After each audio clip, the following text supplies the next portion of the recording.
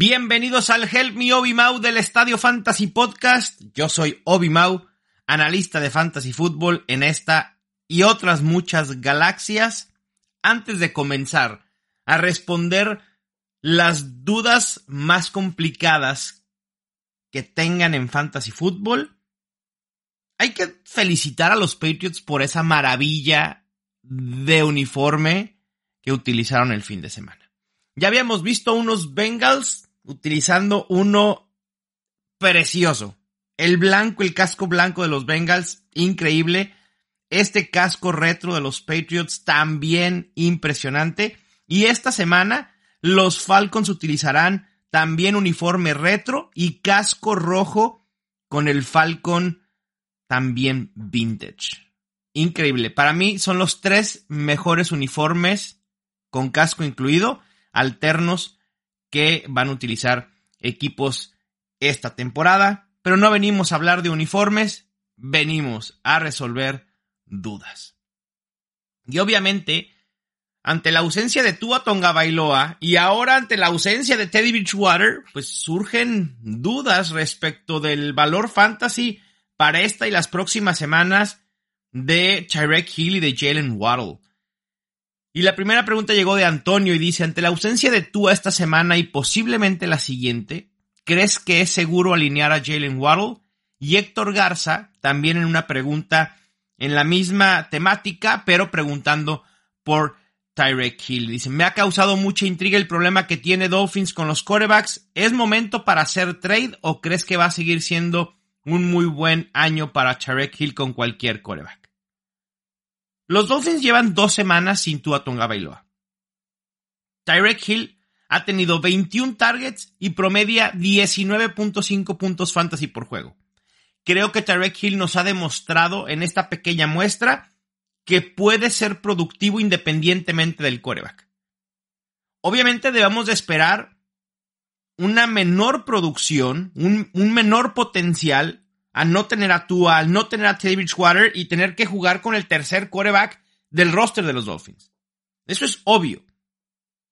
Pero no creo que sea momento de entrar en pánico como para pensar en hacer un trade o para pensar siquiera en dejarlo en la banca. Cuestión muy distinta sucede con Jalen Waddle. Jalen Waddle en estas 2 semanas sin Tua tiene solamente 8 targets y promedia 5.6 puntos fantasy por juego. Si bien en la semana 5 Waddle jugó más snaps con un 76.1% y recorrió 8 rutas más que Tyreek Hill, la realidad es que cuando tenemos quarterbacks que es complicado medir y que sabemos que no son talentosos, por algo son el tercer quarterback en sus equipos, normalmente se van con el wide receiver que tienen en la primera lectura. Y ese ha sido Tyreek Hill. Y por eso los targets de Jalen Waddle han bajado. Es normal, es común. Y creo que con Jalen Waddle sí valdría la pena considerar dejarlo en la banca, pero dependerá de quiénes son tus demás opciones. Yo lo considero un wide receiver 2 bajo para semana 6, pero limitando muchas expectativas y sabiendo que puede volver a ser una semana de 5, 6, 7 puntos. Complicado panorama para Jalen Waddle. Héctor Torres está preocupado por James Conner. Estoy buscando darlo en un trade, pero nadie lo quiere. ¿Algún consejo? Prefiero meter a Kareem Hunt aunque su volumen sea menor. Saludos y excelente contenido. Muchas gracias, Héctor. Y si bien Conner no ha producido de la manera en la que esperábamos, la principal preocupación en estos momentos debería de ser la lesión que tiene en las costillas y no la falta de generación de puntos fantasy. Creo que ahí radica la razón por la cual nadie te está aceptando un trade por James Conner. Hemos visto cómo antes, esta misma temporada, lesiones en la costilla o en las costillas pueden marginar a jugadores por 1 o 2 semanas por lo menos. En un tuit, el doctor Edwin Porras estimaba que James Conner pudiera estar fuera 2 semanas, pero también apuntaba que James Conner trae pues varias lesiones que quizá no le permitan estar al 100% durante un buen tiempo. Y eso obviamente preocupa. Va a ser muy complicado ofrecerlo en un trade. Si juega esta semana, habrá que ver su evolución de cómo estuvo comportándose en los entrenamientos, en las prácticas. Si el viernes logra practicar de manera limitada, entonces tendría cuidado. Pero si el viernes logra entrenar a full, entonces hay que considerarlo un running back 2 bajo. La siguiente pregunta es de Dave Bajena y dice, ¿qué opinas de DeAndre Hopkins cuando vuelva en semana 7? ¿Será top 20? Y la otra, ¿consideras a Michael Carter para soltar o canjear? Saludos y que la fuerza te acompañe. May the force be with you all.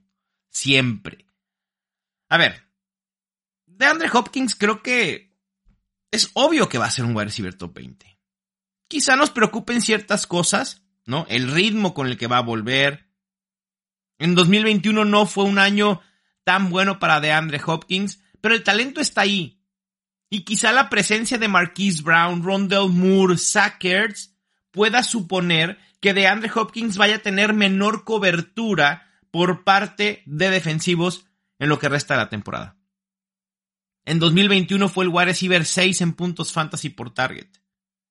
Al final de cuentas, quizá la diferencia en targets entre Marquise Brown y DeAndre Hopkins no sea tan sustancial, pero es algo que ya vimos el año pasado entre Christian Kirk y DeAndre Hopkins. Así que sí, hay que confiar. Como top 20, por supuesto, y yo incluso iría un poco más arriba, lo consideraría un wide receiver top 15. Daniel pregunta, ¿estoy sufriendo demasiado en la posición de quarterback? ¿Quiénes no? Si no tienes a Josh Allen, a Pat Mahomes, a Lamar Jackson o a Jalen Hurts, probablemente estás sufriendo. En mi liga los demás equipos tienen tomados 2 quarterbacks, por lo que lo mejor que puedo encontrar es a Russell Wilson. Ouch. ¿Valdría la pena soltar a uno de mis wide receivers? Agrega que tiene profundidad en la posición por Deshaun Watson solo para especular. El tema es que es muy complicado porque Watson regresa de su suspensión de 11 juegos hasta la semana 13. Los Browns tienen descanso en la semana 9 y esto empuja el regreso de Watson hasta la 13. Estás hablando de cargar un quarterback, ya dejemos el quarterback, cualquier jugador que no podrás utilizar por 8 o más semanas. Es demasiado. Creo que aún es temprano para hacer ese movimiento. Pero, siempre hay un pero, revisen el formato de su liga para Injury Reserve, si es que tienen el puesto de reserva de lesionados. Si les permite colocar jugadores suspendidos, obvio es un panorama totalmente diferente y ahí sí hay que ir de inmediato por Deshaun Watson, colocarlo en Injury Reserve y luego volver a agarrar a alguien en waivers. Punto. Así de fácil. La pregunta 5 va a ser la parte medular de este episodio. Y ya hablé de este jugador en el episodio pasado, no en el de Waiver 5, sino en el de notas y reacciones de la semana. Y vamos a hablar de Najee Harris. Víctor pregunta que si en un trade le ofrecen a Najee Harris por Kenneth Walker, ¿de qué lado estarías? Y Roberto Massa pregunta, ¿qué hacemos con Najee? ¿Ya es hora de sentarlo? Vamos con los datos y los números de Najee Harris. Sus rankings cada semana ha sido de verdad brutal. Una sola semana en el top 12, que fue la semana 2. 2 semanas en el top 24, que fueron la 2 y la 3. De ahí en más, ha sido running back 30 en semana 1 y running back 41 en semanas 4 y 5. Lo peor de todo es que esta tendencia de Najee Harris de no poder ser un running back top 12 va mucho más allá de solo esta temporada. Viene desde la temporada pasada. Porque Najee Harris solo ha sido un running back top 10 en 3 ocasiones desde la semana 9 del 2021. Son 16 juegos. En sus últimos 16 juegos, Najee Harris solo ha sido top 10 en el 18.75%. Esto no es lo que compramos de un running back que elegiste en la primera ronda. Para nada. Pero es lo que es. El panorama se pone aún peor cuando ves la utilización que tuvo Najee Harris la semana pasada. 49.3% de snaps, el porcentaje más bajo en todo el año. 11 acarreos, el número más bajo en todo el año, 4 targets, 3 recepciones, 36 yardas totales, un 65% de toques. Justo ayer martes, salió un reporte de NBC que los insiders de los Steelers están esperando que Jaylen Warren pueda empezar a ser más participativo en esta ofensiva. Y la realidad es que es una muestra pequeña, pero Jaylen Warren está siendo más efectivo, al menos en yardas por acarreo. Y normalmente decimos, es que las yardas por acarreo es un dato que se debe de atribuir más a la línea ofensiva que al jugador. Y en parte estoy de acuerdo. Pero eso es cuando vemos yardas por acarreo de un jugador en una línea ofensiva y lo comparamos con otro jugador con una línea ofensiva diferente, porque ahí sí es factor. Cuando hablamos de running backs en el mismo equipo que corren detrás de una misma línea ofensiva, eso se vuelve una estadística atribuible al jugador.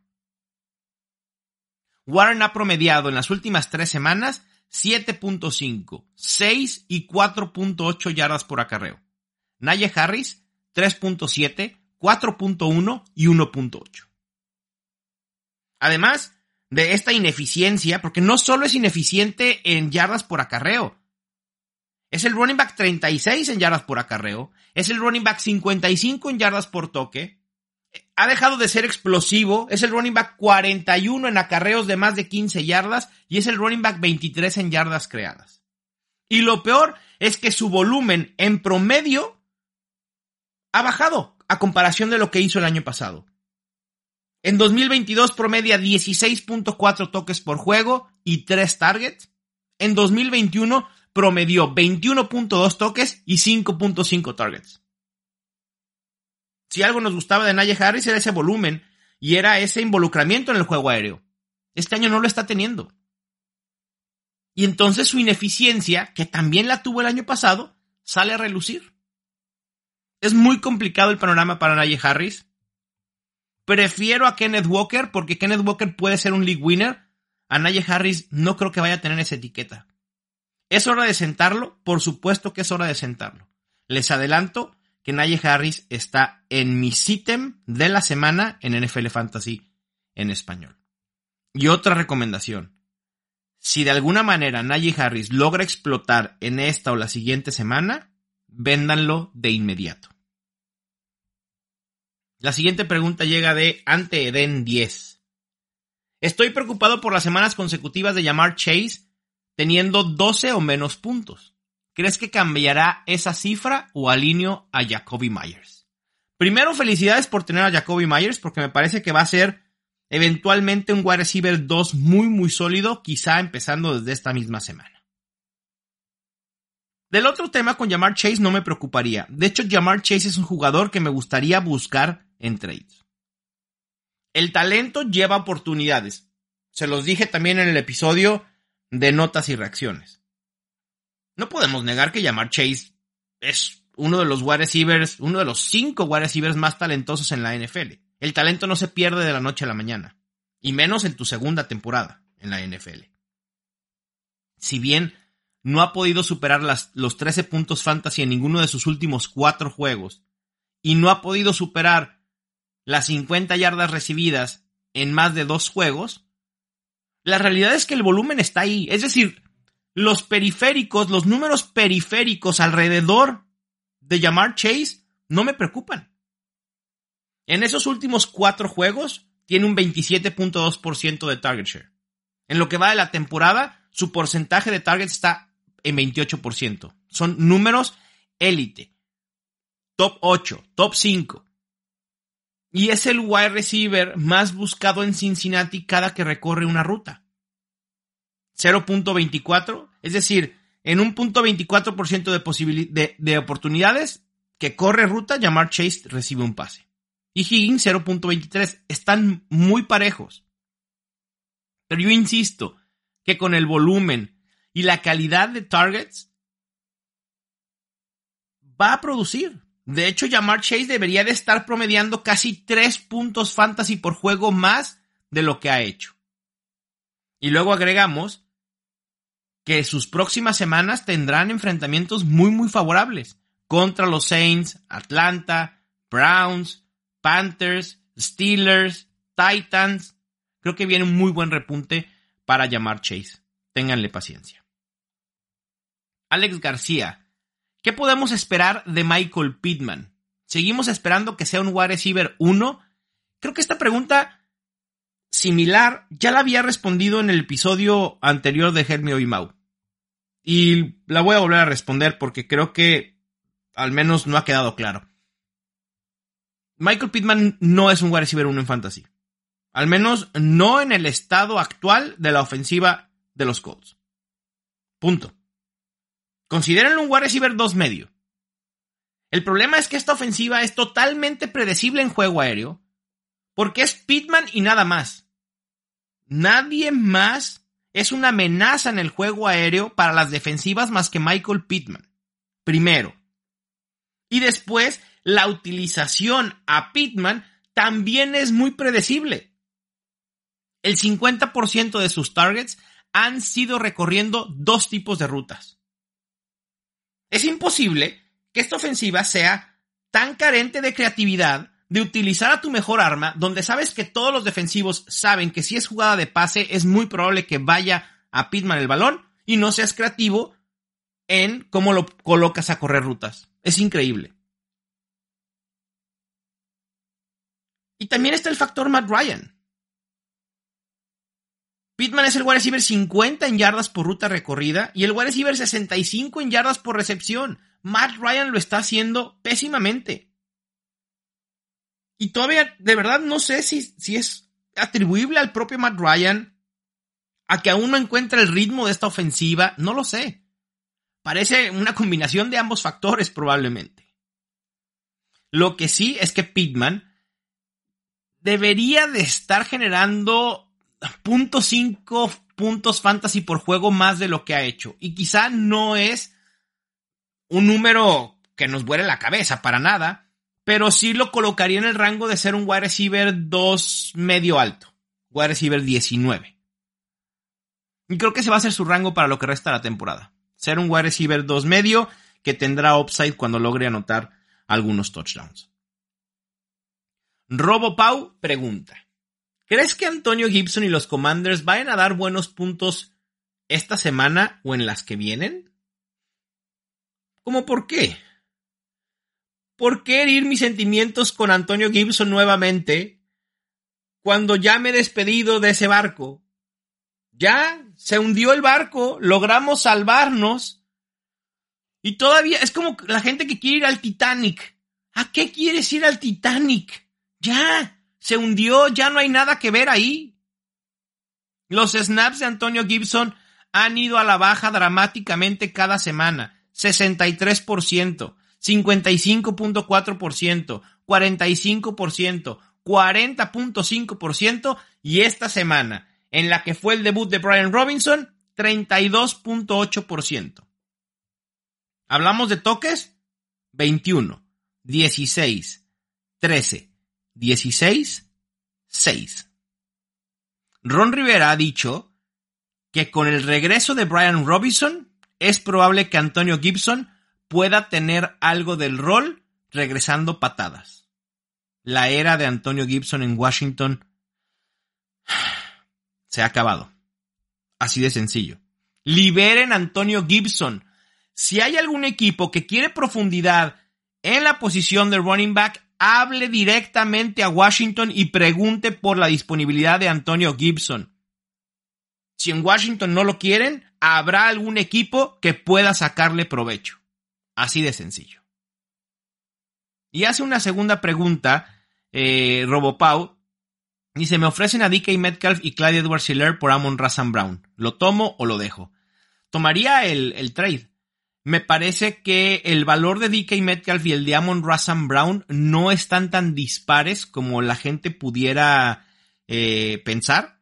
Y además recibes a Clyde Edwards-Helaire, que mientras siga anotando touchdowns y esté ligado a una ofensiva tan prolífica y no pierda más volumen del que ahora no tiene, va a estar bien como un running back 2 medio bajo. Así que sí tomaría el trade. Llega la última pregunta, que es doble, porque es una pregunta de fantasy y una pregunta de Star Wars. ¿Qué tight end novato buscarías en Dynasty? ¿Trey McBride, Greg Dulcich, Cade Otton o Daniel Bellinger? Aquí hay dos nombres que rápidamente me saltan, y son Dulcich de los Broncos y Bellinger de los Giants. Cualquiera de los dos tendrá oportunidad de ser, desde ya y en el futuro, el tight end número 1 en sus equipos. Dependerá de quién confíes más. De la ofensiva de los Giants con Brian Daboll y Daniel Jones, o la ofensiva de los Broncos con Nathaniel Hackett y Russell Wilson. Le daría ligera ventaja a Greg Dulcich porque parece ser que los Broncos estaban bastante hypeados con ese tight end y se ha visto en la utilización tan nula de Albert Okwuegbunam. Ahora están intentando utilizar a Eric Saubert. Creo que Greg Dulcich puede ser más interesante a largo plazo en Dynasty, pero esta temporada probablemente Bellinger tenga mejores números en puntos fantasy por juego, porque también los Giants no tienen a quién lanzarle el ovoide más que a Darius Slayton y Daniel Bellinger. Y la pregunta de Star Wars, creo que no hay spoilers sobre Andor, y si sí, no hay spoilers, porque pregunta de dos personajes que han salido en los promos, en los teasers, entonces está libre de spoilers. Pero sí hay una especulación sobre alguien que pudiera salir. Si ustedes no quieren saber la especulación, adelántenle al podcast unos 2 o 3 minutos. Dice, aún no vi el 6º episodio de Andor hoy. Yo tampoco lo he visto, déjame aclarar. Estoy grabando miércoles a las 11 de la mañana. He tenido un día bastante pesado con juntas y demás, pero bueno. Y dice, ¿quién crees que sea el aliado del que hablan Luten y Mon Mothma en su tienda? ¿Podría ser Bail Organa? Por supuesto que podría ser Bail Organa. Y creo que es Bail Organa. ¿Quién más? ¿Qué otro gran aliado de los rebeldes que no es Bail Organa? A ver, pudiéramos empezar a especular. Como dice tu pregunta, ¿crees que puedan llegar a sacar a Leia como hicieron con Luke en Boba Fett? No lo sé. Parece ser que Andor no va a tomar ese rumbo de tener tanto fanservice como Obi-Wan y de explorar personajes tan de antaño. A mí me gustaría ver personajes de la serie de Rebels. A Hera Syndulla, ¿no? Está ahí Ezra Bridger. Porque más o menos pueden dar la cronología. O sea, a mí me gustaría ver más personajes que no hemos visto en live action, que otra vez a Leia, que otra vez a Luke, que a Yoda. Digo, estaría increíble. Nunca le voy a decir que no a esos personajes. Pero si Star Wars me puede dar personajes como Cobb Vanth en The Mandalorian, perdón, en Obi-Wan. No, sí fue en The Mandalorian. No, fue en Boba Fett. Estoy estando cuatrapeado de series totalmente, ¿no? También a Krrsantan el negro, el Wookiee, que me voló la cabeza que saliera. Entonces, ese tipo de personajes creo que valdrían más la pena que los exploraran en live action. Pero sí, el que dices el aliado, me parece que es Bail Organa, sin lugar a dudas. Pero vamos a ver a dónde nos lleva la serie de Cassian Andor. Vale la pena verla, nada más que sí dista un poco de lo último que ha hecho Disney en Star Wars. Dista de el ritmo que tenía The Mandalorian, dista bastante también del ritmo que tenía Obi-Wan. Andor es una serie más calmada, más de desarrollar la historia propia de Andor, aunque creo que también parece por momentos me da que es un capítulo de los supercampeones o de los caballeros del Zodiaco. Ya ven, de esos episodios interminables que se quedan en una misma escena, a veces me da ese feeling. Pero de que vale la pena, por supuesto. Vámonos con los picks de la semana. El jueves por la noche, los Commanders enfrentando a los Bears. ¿A quién vamos a elegir aquí? ¿Qué vamos a hacer? En el pick'em de NFL, el 75% está con los Bears y el 25% con los Commanders. Justin Fields despertó un poco. Voy a ir con los Bears. Venga, vamos con el local. 49ers Falcons, por supuesto que los 49ers, aunque me encantara que los Falcons con ese increíble uniforme pudiera ganar, pero no va a pasar. Cleveland Browns contra los Patriots, voy a ir con los Browns, ganándole a los Patriots. Jets en Packers, digo, los Jets se ven muy bien y demás, pero y los Packers acaban de perder con los Giants, pero se luce muy complicado que pueda haber un triunfo por parte de los Jets, ¿no? Voy a ir con los Packers. Después, los Jaguars enfrentando a los Colts. Uy, juego divisional. Puede ser complicado. Voy a ir con los Jaguars. Creo que en general son un mejor equipo en estos momentos los Jaguars. Vikings contra Dolphins. Voy a ir con los Vikings. Muy difícil que los Dolphins puedan ser altamente competitivos con su tercer quarterback. Los Bengals contra los Saints. Solo porque quiero que esta locura de Tyson Hill acabe, voy a ir con los Bengals. Además de que son altamente favoritos aquí en el Pick'em, 84-16%. Ravens contra los Giants. Por supuesto que voy a ir con Lamar Jackson, independientemente de si juego o no Rashad Bateman. Los Buccaneers contra los Steelers. Voy con Tom Brady y creo que Tom Brady va a tener una gran semana de fantasy y esto obviamente se puede traducir también en bonanza para Mike Evans y Chris Godwin.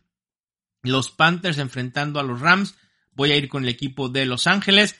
Cardinals Seahawks. Uy, ese está interesante, ¿eh? Creo que este juego lo evitaría a toda costa para el Survivor. Bueno, y el Bills contra Chiefs, ¿qué me dicen? Voy a ir con Seahawks y voy a ir con los Bills. Vamos a ver qué tal. Los Cowboys enfrente de los Eagles. Qué buenos juegos tenemos esta semana. Voy a ir con Filadelfia manteniendo el invicto. Y el lunes por la noche desde Los Ángeles en el SoFi Stadium. Los Broncos enfrentando a los Chargers. Voy a ir con los Chargers. La diferencia aquí de la gente que le va a los Chargers es altísima. 93-7. Recuerden que luego los Chargers suelen darnos unos juegos para el olvido cuando son extremadamente favoritos. Bueno, pues ahí está este episodio del Help Me Obi Mau. Les mando un abrazo, suerte en sus enfrentamientos, excepto si juegan contra mí. Yo soy Mauricio Gutiérrez y esto fue el Estadio Fantasy Podcast. Help me, Obi-Wan Kenobi. You're my only hope.